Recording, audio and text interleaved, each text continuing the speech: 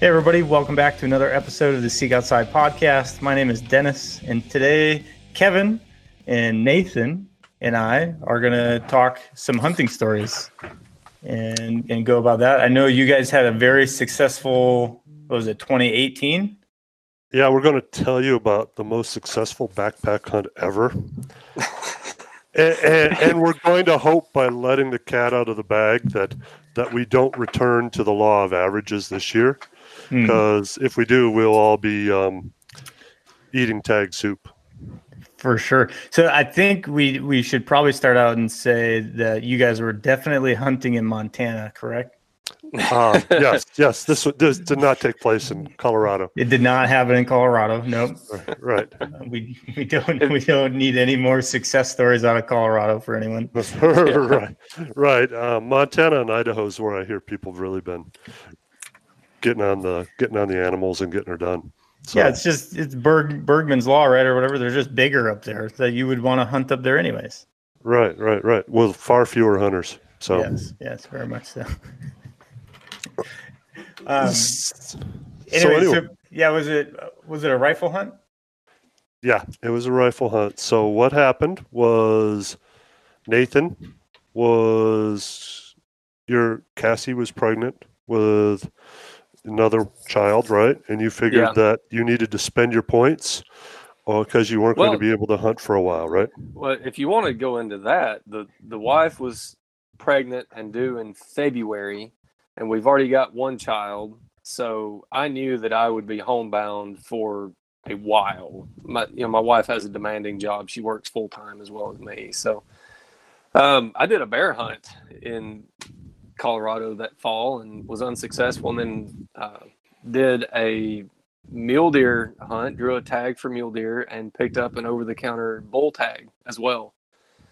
So I kind of got everything packed in that I possibly could. And I'm a non-resident, so if I'm traveling to go and spending the money for travel, I figure I may as well pick up another tag and try to increase my odds of bringing something home. Was your bear season at the same time? Did you hunt them all three in a week of each other? I didn't. That honestly, I think that would be way too. You just have your attention completely divided the whole time. I thought you were hunting Lefroy, not bear. Yeah. No, we were. I was actually pretty close on a bear, but didn't get it put together. We saw more bears around town than we did hunting. Yes, we did. If I had wanted a collared bear wearing a radio collar 80 yards behind someone's dumpster from the road, we could have made that happen. And it's just like a necklace, right? It's something to hang on. Oh, you don't get to keep those though, so maybe it's not that cool. Yeah. So anyway, Nathan comes out for the deer hunt, which he decides to pick up an elk tag to go along with.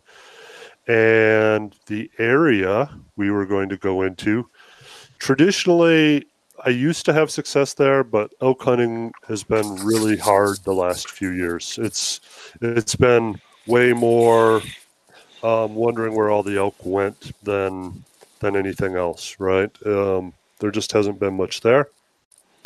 I picked Nathan up at the airport. We go double check our rifles, correct? Do a couple of adjustments, double check everything, get ready to start backpacking it. Well, let's back up so people will understand the fatigue level during this hunt. So I wake up at 2 a.m. my time, and I am on the road by 2:15 a.m. to go to the airport because my flight leaves at 5:15 a.m. And I get to the airport where Kevin picks me up at like 9:15 Mountain Time. And then we're busy all day shooting rifles and stuff. And then we pack in. What elevation is the trailhead at? Isn't it, 8,500? something like Well, that. since it was in Montana, it was much lower. Oh, Say yeah. that. Yeah. That's true. Yeah. So since it was in Montana, it was a lot lower. It was a few thousand feet below timberline, and and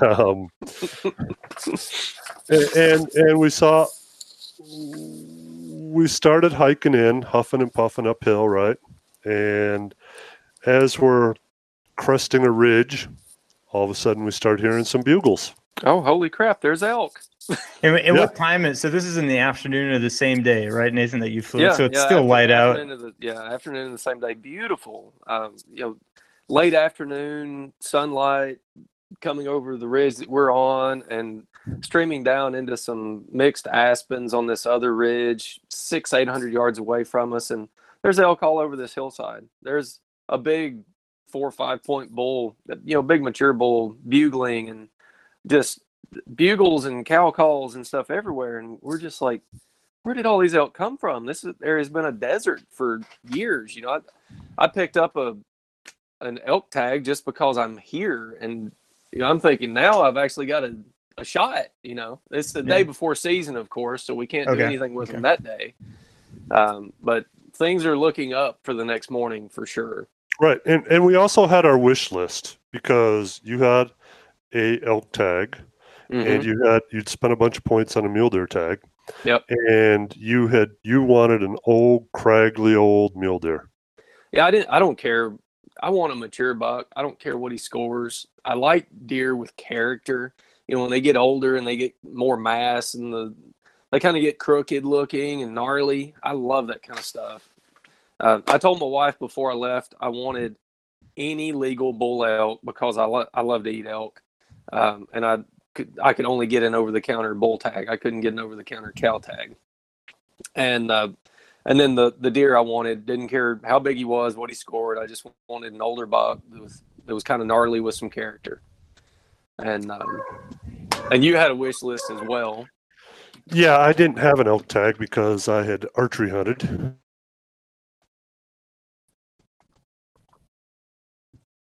I just wanted a very pretty standard mule deer, right? One that, like, when you see it, it's like that is what everyone thinks of when you think of a mule deer. Now, the area we went into had been known to have a couple good deer here and there before.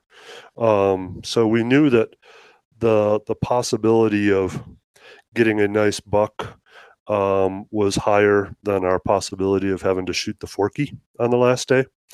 So why don't we go on? So it's bugling. We're cresting this hill.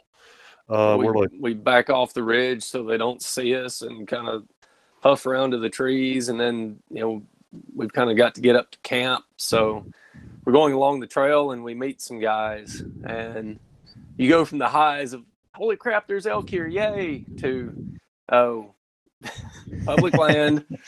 Hey guys, how are you doing? Wow, you look like a couple of CrossFitters that are in way better shape than me. That's the thinking that goes through your mind. You're like, okay, how's this going to change tomorrow morning? So the good thing is we were camped above them. We went as high in this area as you can go, which, since it was not Colorado, it was well below 10,600 feet. There's snow on the ground, and had to get water that night. It's dark by the time we get up there, and we can't find the little seep that Kevin knows about on the backside in the dark, in the snow. Everything looks different. So we stay up late. We're running we've got camp set up. We're running the wood stove, and melting snow to make enough water for the next day. And melting snow takes a lot of time. So we were up for a while doing that. I think we probably went to bed at somewhere around 11, which would be midnight. The time I had come from, it would have been about midnight. So I was awake from 2 a.m. until midnight. And then you're just preparing for that new baby that was coming. Yeah, I guess. And then had to get up at like 5:30 or 6 the next morning. So yeah. And so had those guys that you met on the trail, were you like talking to them and you could hear the bulls bugling in the distance? Yeah, and they were glassing them as we passed them. Yeah. Okay, so it wasn't a secret. You guys weren't keeping secrets. No. Yeah, it was real hard. Everybody's cards were on the table. Yeah, we all knew that there were elk there at that time, right? It wasn't like, shh, don't tell these guys, you know. Yeah. So yeah, we go. We wandered around in the dark in the snow because it was really dark pretty much by the time we got camp kind of going, and we ended up, as Nathan mentioned, melting a lot of snow, and that was pretty time consuming. We had a Big Mama and a Dyneema Redcliffe prototype. So we had the biggest, heaviest stove we sell, coupled with this super ultralight space age shelter, right? So the next morning, and I told Nathan, I was like, Nathan, these elk have not been around here in this part of Montana very often. And I said, if I were you, I would go out and just try to get an elk in the morning, right? Because chances are they're going to be out of here pretty quickly. Yeah, and that was kind of our plan that morning, was stay high, because the elk had been substantially lower than us the day before, and the backside of this ridge that we're on is, I wouldn't say it's completely inaccessible, but you would have to be a fool or be in really, really good shape to drop an elk on the backside of this ridge. It's really steep, blow down, dark timber, and you've got the potential to have to climb 1,000, 1,500 feet through blowdowns on 40, 50 degree slopes to top out and then begin the pack out. So again, you'd either have to be a fool or you'd have to be in really good shape to want to bite that. So that's kind of the safety area. Like we're viewing the backside of this ridge as the elk's safety zone. And right now they are down lower in the not safe zone, and we expect that the hunting pressure is going to push them up, and hopefully I can intercept them since I've got an elk tag. That's kind of the plan, is to post up close to camp, stay up high, and there's a meadow below camp that elk will move through at times, and there's another little hidden meadow a few hundred yards away that elk will move through at times. And my plan was just to kind of be nimble, listen, look, and glass, and be patient up there for the morning. So I sent you out to this ridge, right? I said you should just go down this ridge and sit there and see how things develop. And I wanted a big buck, and I had my spot sort of picked out, so I knew where I was going. So I worked to my place, which was, both these spots were probably within a quarter mile of camp. I mean, the ridge setup was probably 220 yards from camp. So Nathan goes out on the ridge. And you want to take it away, Nathan? Yeah, sure. So I'm sitting there, just looking, listening, glassing, and pretty soon after daybreak, I hear some sticks crack and hear a few mews and stuff down behind me, and it's directly toward where those guys were the night before, like right where they had been. And I'm thinking, okay, they're doing a calling set or something, and just kind of paying attention to it. But I don't want to commit to it because I think it could be them, and I don't want to go charging in on their set if they're doing something like that. So I'm listening. I hear some more sticks break and some more mews and stuff, and finally I hear a stick that it had to be the size of my wrist, and it sounded like you had bashed it on a tree to get it to break. It just crack. And I thought, okay, that's got to be elk. There's no way a hunter's going to be that noisy. So I dropped my pack, bail off the backside of this little ridge down into a little aspen grove, and start hustling toward this hidden meadow that I expect the elk are going to pass through as they top out and go to the backside of the ridge. And I will say, I think that there had been one or two shots already that we had heard. So I know that the day hunters had been coming up the trails that morning in the dark, and very likely had moved into these elk. And sure enough, they were getting pushed up. So anyway, I hustle up and had to drop elevation, gain a little bit back to open up an alley into this meadow where I could see the head of it. And the meadow's on a side hill. It's like a 35 degree slope. And sure enough, I get to where I can see right as the lead cow is coming into my lane. And they're moving fairly slowly. So I get set up on an aspen. I'm looking. Third elk out is a bull. And I'm looking. It's got to be 4 points or a brow tine over 4 inches. And I count 5 on one side. And he gets broadside and clear from the other cows. And I hammer him at about 140 yards. And he just turned 180 degrees and faced the opposite direction. So I got him again. And then he just got weak-kneed and kind of sat down and started rolling down the slope. Wound up against some aspens. And like 30 minutes into opening day, I've got a bull down. It was just incredible. There are some memories that kind of imprint on you, and this is one of them. Walking up to this bull on this trail at the lower end of this meadow, there's yellow aspen leaves everywhere. It's one of those cold, crisp, clear mountain mornings right after sunrise.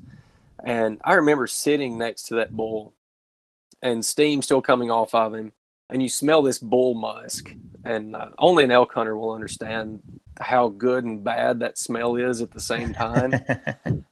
You just love it, but my wife would think it's horrible. So I'm sitting there breathing in this bull musk, and I look up towards the sunrise, and I'm looking through the canopy of the aspens, and it's so cold that they've got frost on them. And the frost, in the very slight breeze, the aspen leaves are starting to quake a little bit, and this frost is coming off. It looks like it's raining diamonds. It's just probably one of the top 10 moments of my life, just for beauty and serenity and all that stuff. Just amazing morning. So I was basically on the top of the meadow that you were on for the most part, and had moved around a little bit. And then I come up to you, and you were shooting, a 7 mag, right, Nathan? Yeah, 7 mag. With ELDX, was it? Yeah, it was a 162 ELDX, Hornady bullet, and I could not be happier with the bullet. Did not exit, but it was, that elk was going nowhere. So I did not need to shoot him another time, but it's kind of my rule that once you wound an animal, if you can shoot him again, you shoot again until he's down. So especially with elk. Yeah. Elk are big animals. And so we decided, because remember, we had just melted water the night before, which really had basically just gotten us enough water to have a cup of coffee in the morning and a few ounces ourselves. We still knew we needed to procure water. So now that it was light, I decided to go find the seep, which was covered in snow, and get us, a lot of water. Was it, I think maybe I huffed up 50 pounds of water or something. I brought up a pretty good amount of water back to camp. It was, what is it? It was probably 3/4 of a mile away. Nathan was working on his bull solo. Do you want to kind of take it away from there? Yeah, I like cutting meat. It's just something I enjoy. So I got the bull broken down, gutless method, of course. I don't do anything else on backpack hunts. And we got the meat hung, deboned, and hung, of course. How far did we have to pack out? Was that about 3 miles from there? Yeah, probably about 3.5 or something, right? Okay. So yeah, and I do recall that I think I left with a load at maybe 2:30 in the afternoon. So we didn't really hurry. You shot the bull maybe at 7:30, but I think I went back to the tent and literally took a nap or something beforehand. But yeah, while I was getting him butchered. So we got that bull completely packed out that day, didn't we? We had we did. We had friends, or you Yep. had friends, Yep. and coerced them into coming up and getting loads. So we got him out in 4 loads, and got him to a processor, and spent the night in town, and then the next morning we got up at 4. Yeah, we also had pizza and beer. Did a little bit of a celebration, right? We were like backpack hunting at its finest. Yeah, exactly. one night, and then, One night, carry out 200 pounds of meat and spend a night in town. Yeah, exactly. So yeah, we went in the next morning, and now the focus was deer because we had 2 deer tags, and we didn't go all the way to our camp because there is basically a drainage before then, which typically I've seen some pretty good deer in as well. And so our goal was really to get into that area and see what we saw for deer, and then work back towards camp. I had one of my greatest spots of all time on that slope. Gosh, there was a doe in a thicket. And I mean, the thicket was 100 yards deep, and she was standing in the back of it. And I somehow managed to find her in there. So I feel like, we were finding what deer were there. They're just, the bucks that we were looking for were not there. So we hunted that lower area for a few hours. And then we thought that we would kind of hunt our way back to camp. And we were a pretty good ways off trail at that point. So we were going cross country. And as we went, we got into a big group of bucks. And Kevin, you want to take point on this? I kind of gave you first shot on that since I'd gotten right before. Yeah, so we've gotten into a pretty good group of bucks. And we had some staring competitions with them, right? Where I would have my gun shouldered, everything, and the deer kind of knew we were there, and they were staring. We were being real quiet, and we were being real still, and then they would move off, but it was in a mixed thing of trees and timber, and there just wasn't really a good shot opportunity at that point. And the quality of the bucks, we saw some that were obvious 2.5-year-olds. We saw one that was like a 5x5, but he was a young buck. You could tell he was obviously young. And we think there was a nice one or two in there, but we just caught glimpses, and it was tough going. So, and how many bucks are in this group? Probably somewhere between 6 and 10. Yeah. It was a good sized group of deer, and we kind of played cat and mouse with them for, a couple hours, really. Yeah.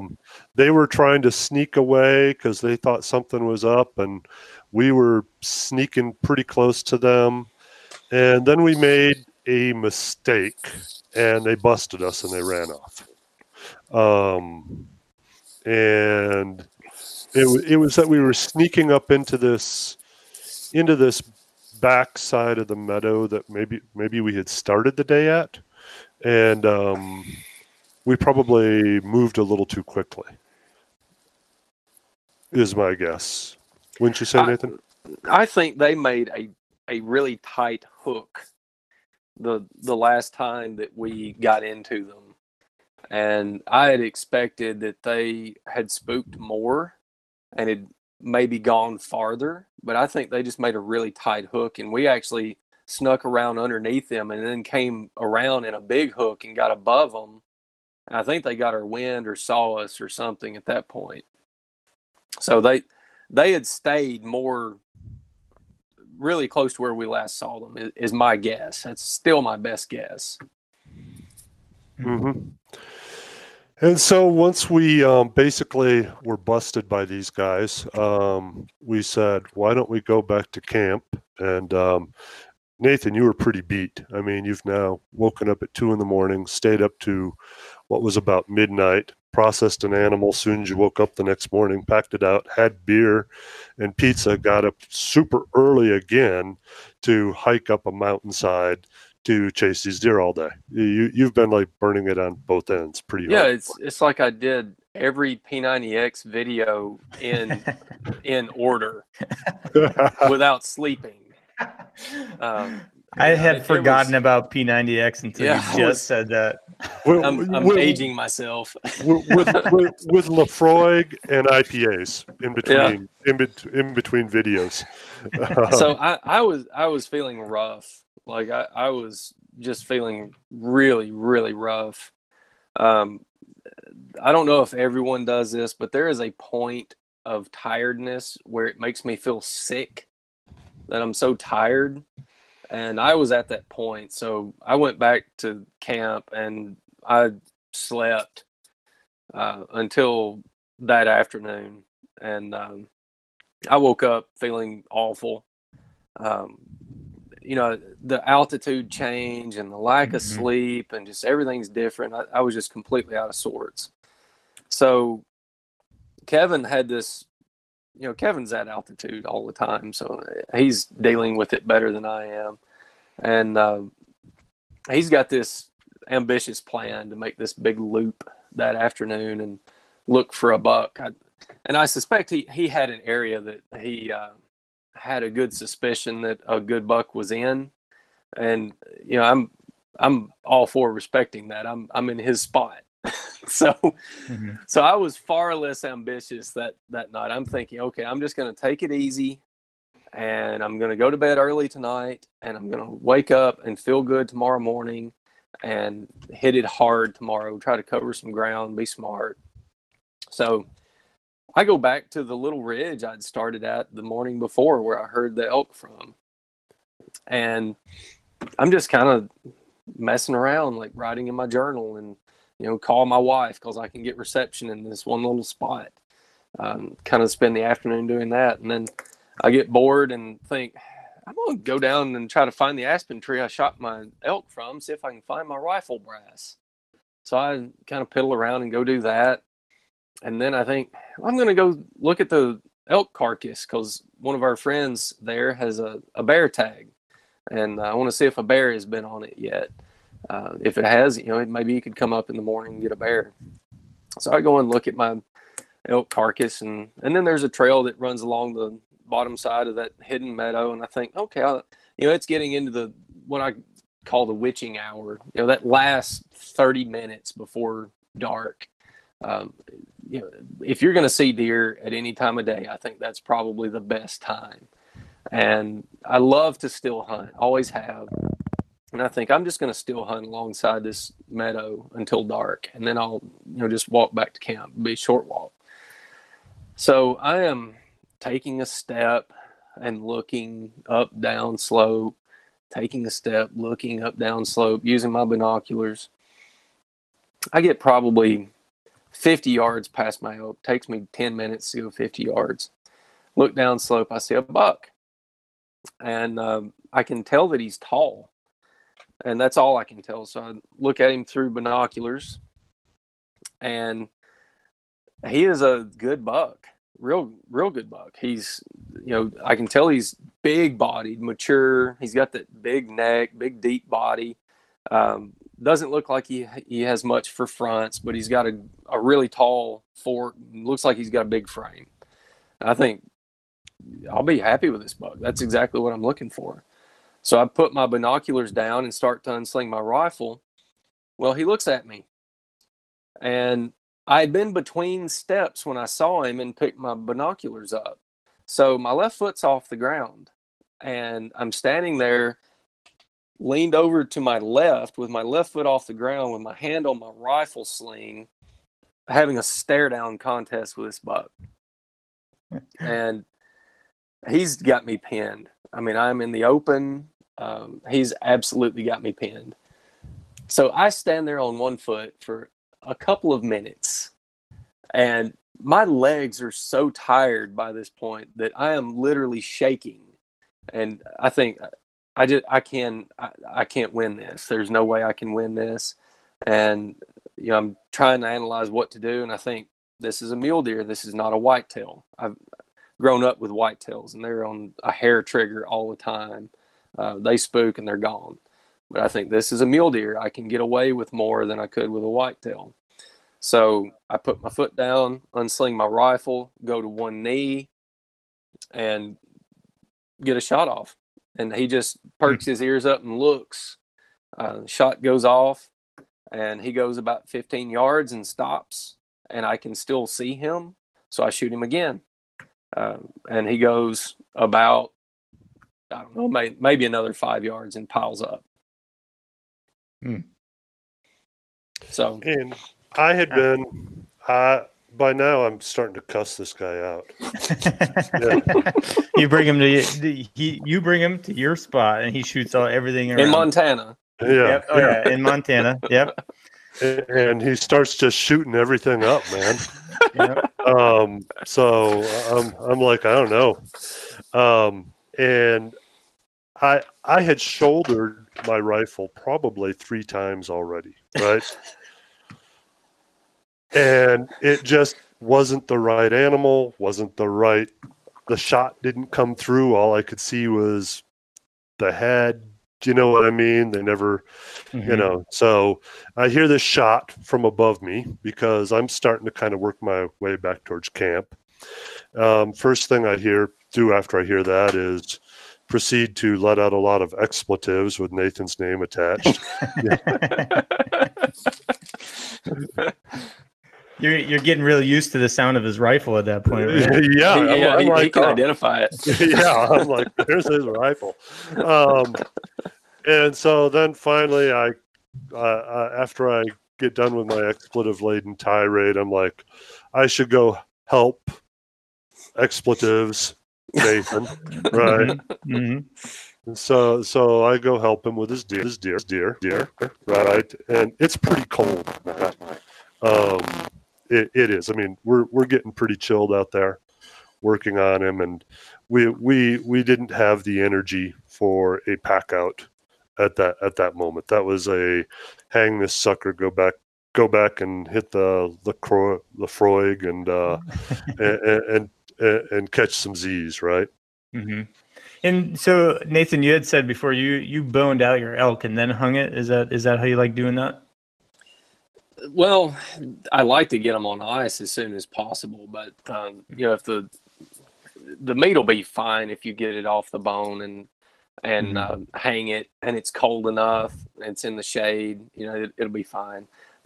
There are black bears in that area, so we were worried about that a little bit. But with a boned out carcass there, and then meat bags moved 75 yards away and hung in a tree, I was hoping that if a bear did find anything, it's going to find the elk carcass or the deer carcass, and that'll be a lot easier. So we got the deer process. The deer was fairly kind. It landed next to an aspen log and didn't roll too far. But man, I was I was wore out. And one thing that I've learned is boning out animals. I take a meat hook and I take a Kevlar glove for my left hand. That Kevlar glove has saved me from slicing my fingers 2 or 3 different times, and the meat hook just saves wear and tear on your hand. Like your forearms will get pumped trying to hold on to this big mass of boned out meat and stuff, and both those things really make it a lot easier. So, what kind of Kevlar glove are you? Or like, do you have a brand? I guess. No, I pick them up from LEM, which is a meat processing company.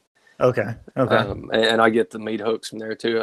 I just take a wine cork and put on the pointy end of it and stick it in my game processing kit. It works really, really well. Like I can pull an entire boned out elk quarter up and hold it with one hand while trying to get the bag around it and have no worries of dropping the thing. So is it it's just like an S hook, meat hook, right? It's got a little T handle and then just a little wire, stainless steel wire hook that comes around. And so you can get 4 fingers on it. Sure. And it just makes it, first of all, it gets your hand away from the blade. And when you are super tired and it's dark and you're on a 40-degree slope with slick aspen leaves underfoot, mistakes happen. And I cut the snot out of my finger. I've still got a scar on it with one of those little razor blade knives back in 2012 and had to, put it back together with duct tape while I finished boning out my bull. So the Kevlar glove and the meat hook have saved me some troubles since then.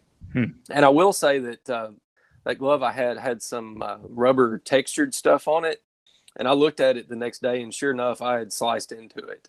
Sure. And didn't know it. Sure. So it did help. Now I'll also say that I really respect Nathan's how calm he is processing an animal, especially as tired as I knew he was on that deer. And we made it an hour or 2 into the dark on that one, right? And you just keep a very calm, non-hurried demeanor on it. Within reason. I have another friend who is so calm you almost want to hit him and see if he's still alive, or if he's just contemplating the next cut, right? He's a little too calm. You're kind of like, are we going to get this out this season, or are we going for next? Well, I appreciate that. That's one of those things I just think it needs to be done right. You need to get as much yield out of the animal as you possibly can. That's some of the highest quality meat on earth. And, I want to make the most of it. So, yeah. I was just going to say, do you think that, like, did you work in a meat processing? Did you work in a butcher shop ever? Or do you think it's, you live in Tennessee. You must butcher, I don't know how many deer you shoot a year, at least a couple a year? Yeah, at least a couple a year. My dad and my brother used to shoot a couple a year. Our seasons are very generous here.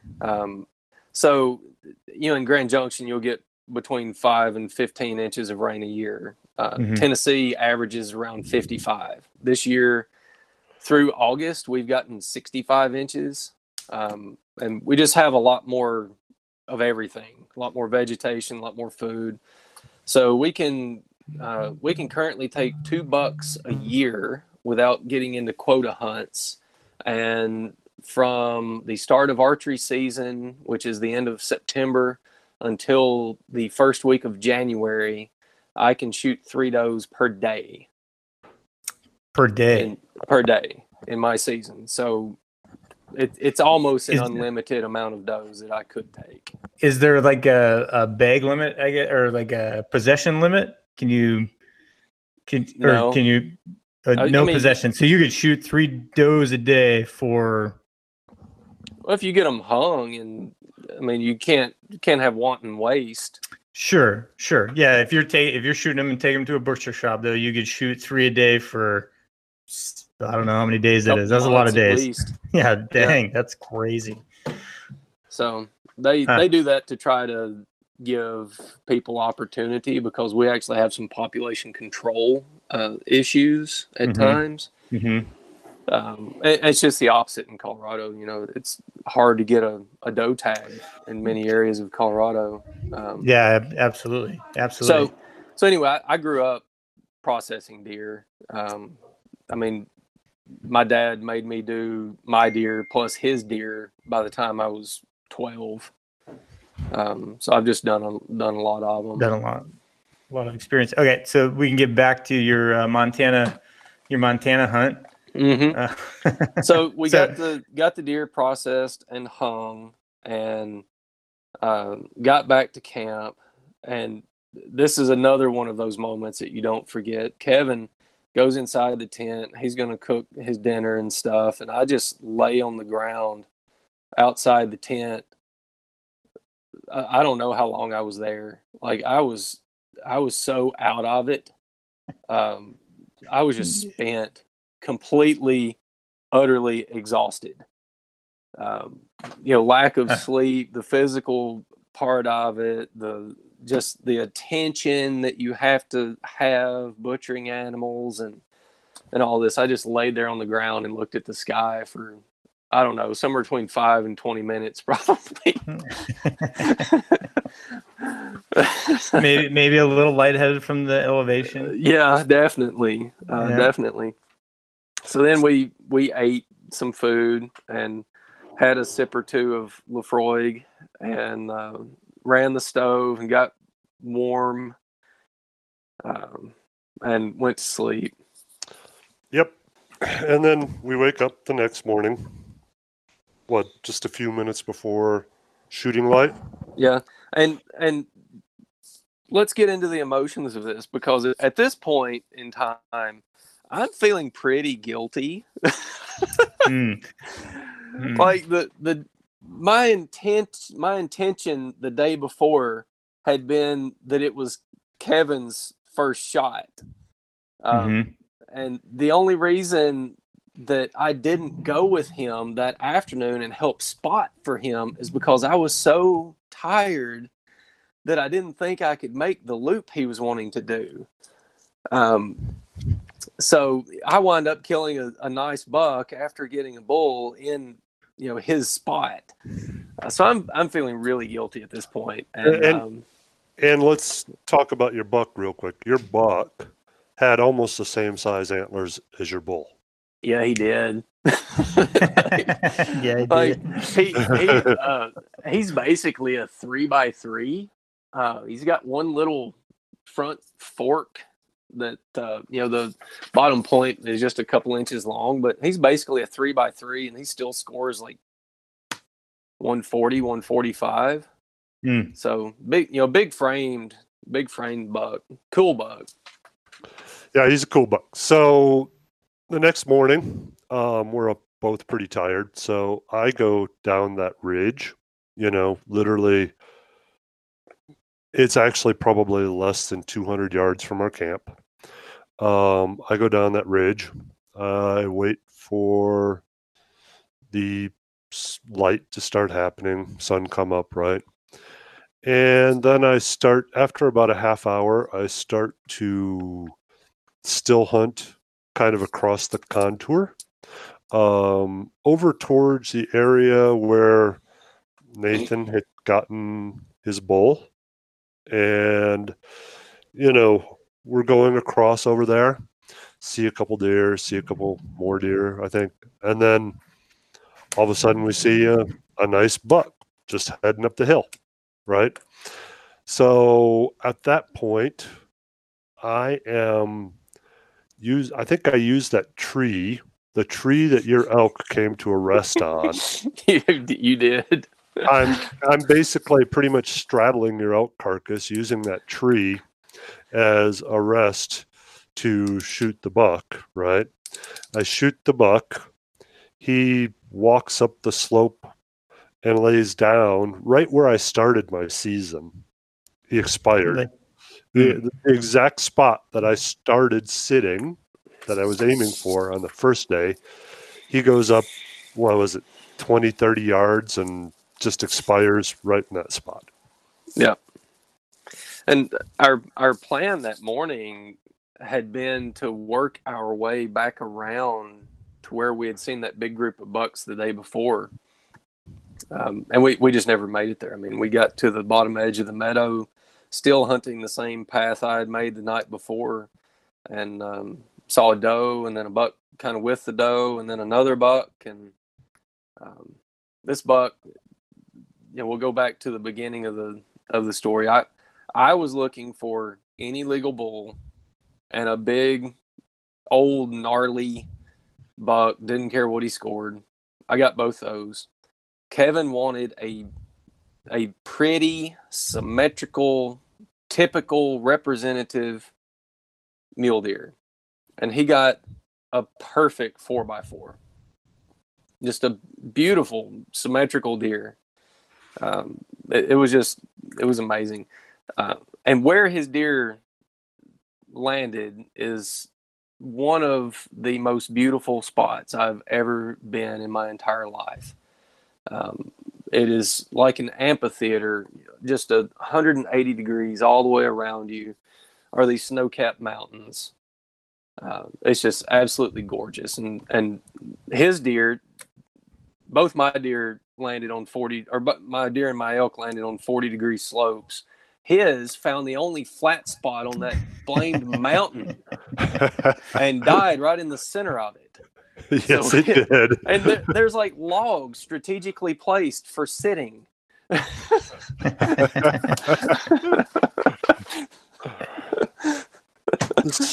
He thought you guys should be comfortable. Yeah. I guess he did. Yeah. So now we're processing another animal. Yeah. Mine's still hanging in a tree. That's this is pretty amazing, but you could probably draw a circle 200 yards in diameter, and it would cover all three of the kill sites. Yeah, it would. And all of them were probably within a quarter mile of our camp. I mean, it was just a hop, skip, and literally a jump, So now we get to taking care of that animal and loading up our packs for certain, right? Mm-hmm. And packing out. We had my son Owen came up, and a friend of mine came up. So we had 4 loads going down, which, I mean, yeah, we had, 2 deer were pretty much equal to 1 big elk, We pack out all this meat, and we go to the same processor. And here's where things get a little bit funny at the processor, because now we have these 2 deer in the back, and there's all these hunters around, and they're all wanting to beat around the bush, but they know they're not going to say, can you point to where you killed these on a map? So they're like, what elevation were you at? Was it conifer? Was it aspen? Mm-hmm. They were trying to ask us every little detail. And the processor was kind of like, you guys packed this out on your backs as well? They were like, there's horses. And a horse would have been really nice to have on this trip. I'm not going to lie there, So anyway. I think the processor was kind of impressed because, we had been there the day before with an elk boned out in meat bags. And while we were there, I think 2 more elk came in whole on the back of a truck that has a tilt bed and a winch system. So, it came off of a private ranch with, big hunting houses, big blinds, elevated blinds and stuff. And they just drive out in the field and tilt the truck bed back and winch the elk up and then take it to the processor. So I think they were kind of impressed with what we were bringing in. I have to say that method sounds a little bit easier than our method. It does sound easier.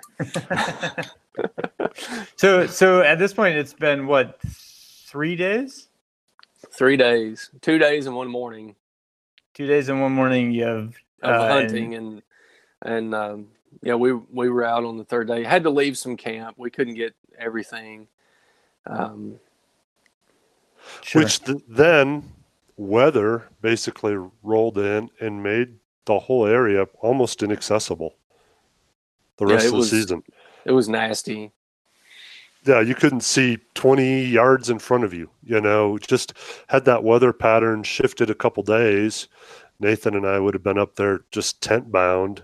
And frankly, that's part of what kind of happened to me this year on one of my backpack hunts.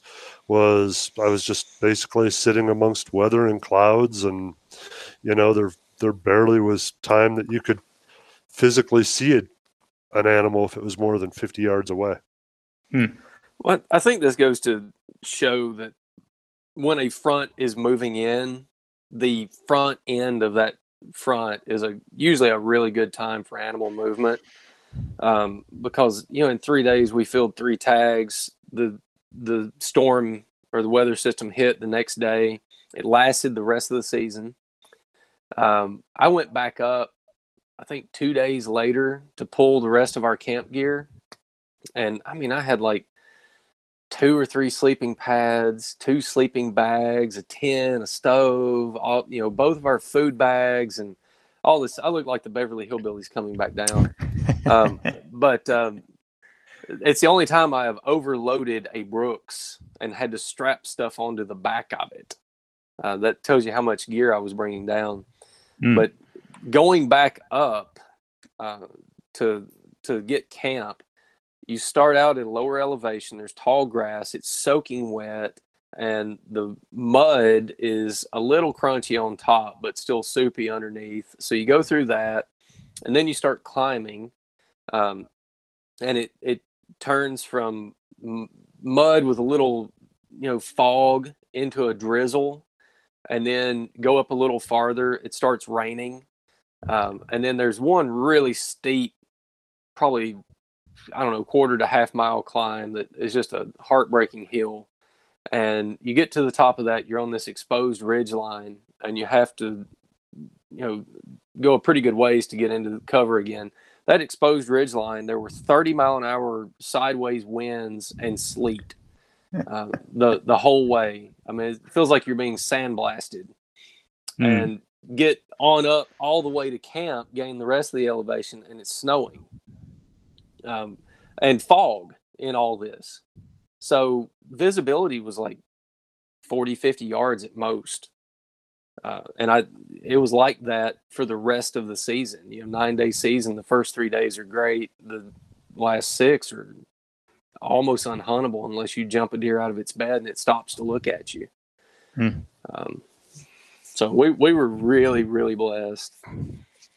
That's our perfect hunting season story. I hope the law of averages doesn't come on this next hunt. I hope that hunting story is actually the result of the law of averages catching up with us at that time. Yeah, we'd had some tough hunts before that time. Yeah.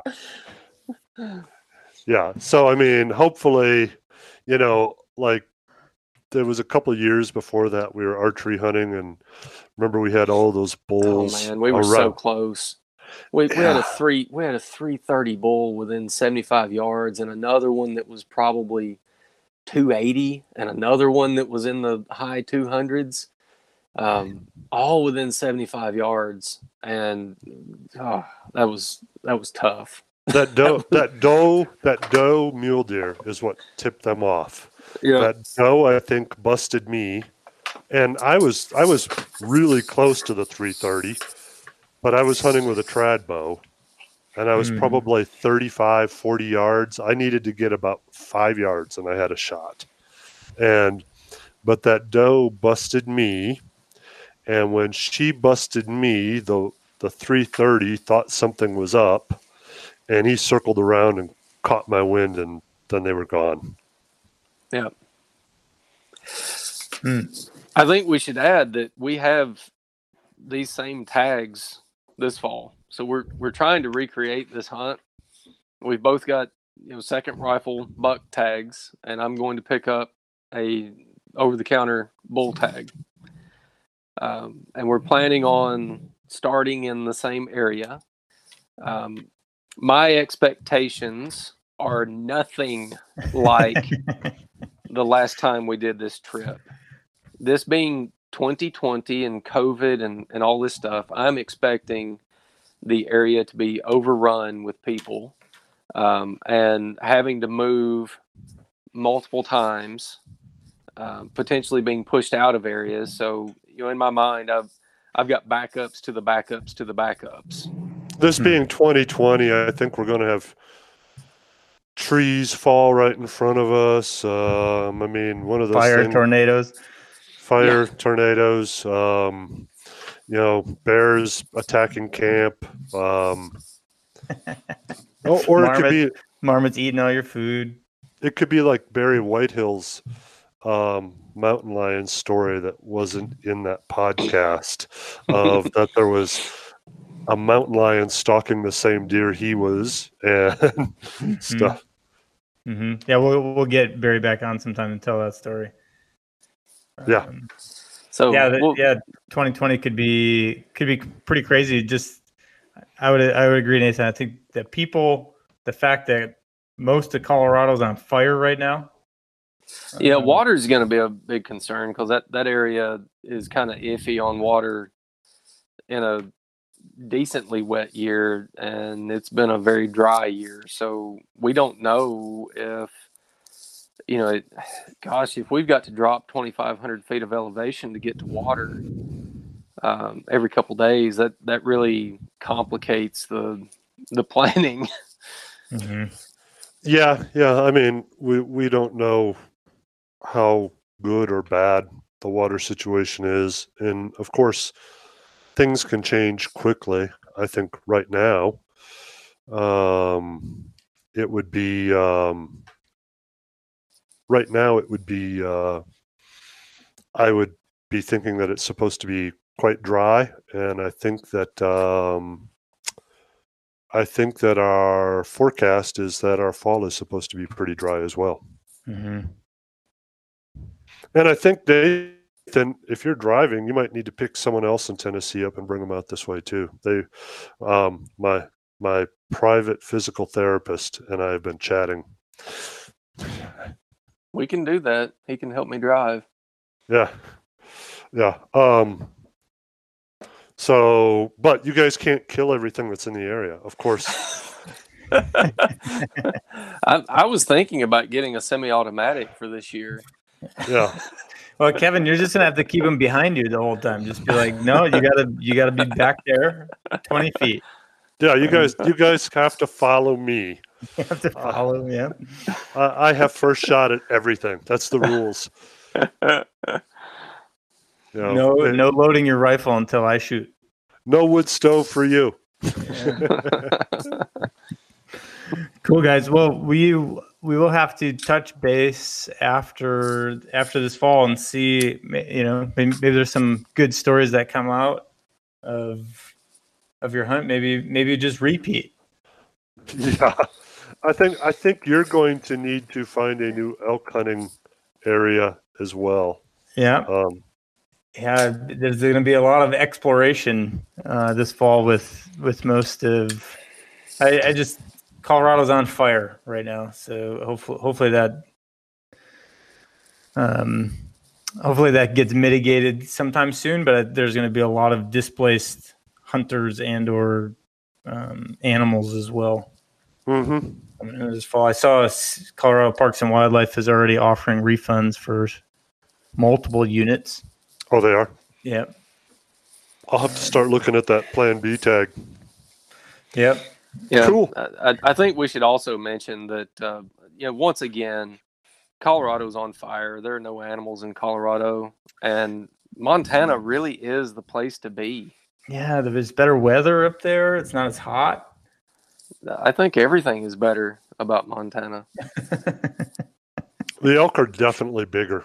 Yes, Mm-hmm. and they're easier to find. Well, yeah, because the wolves try to keep them out in the out of the timber. Mm-hmm.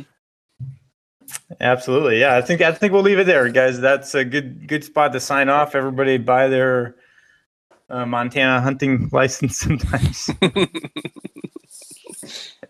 We love it. We love you, Montana. We love you, everybody that comes to Colorado as well. We love you all. Cool, guys. Well, maybe we can throw some photos up of your deer or something. Let everybody know. And yeah, thanks for talking through that and telling that story. Yeah, sure thing. You're welcome. All right, guys. Have a good day. Later. See you.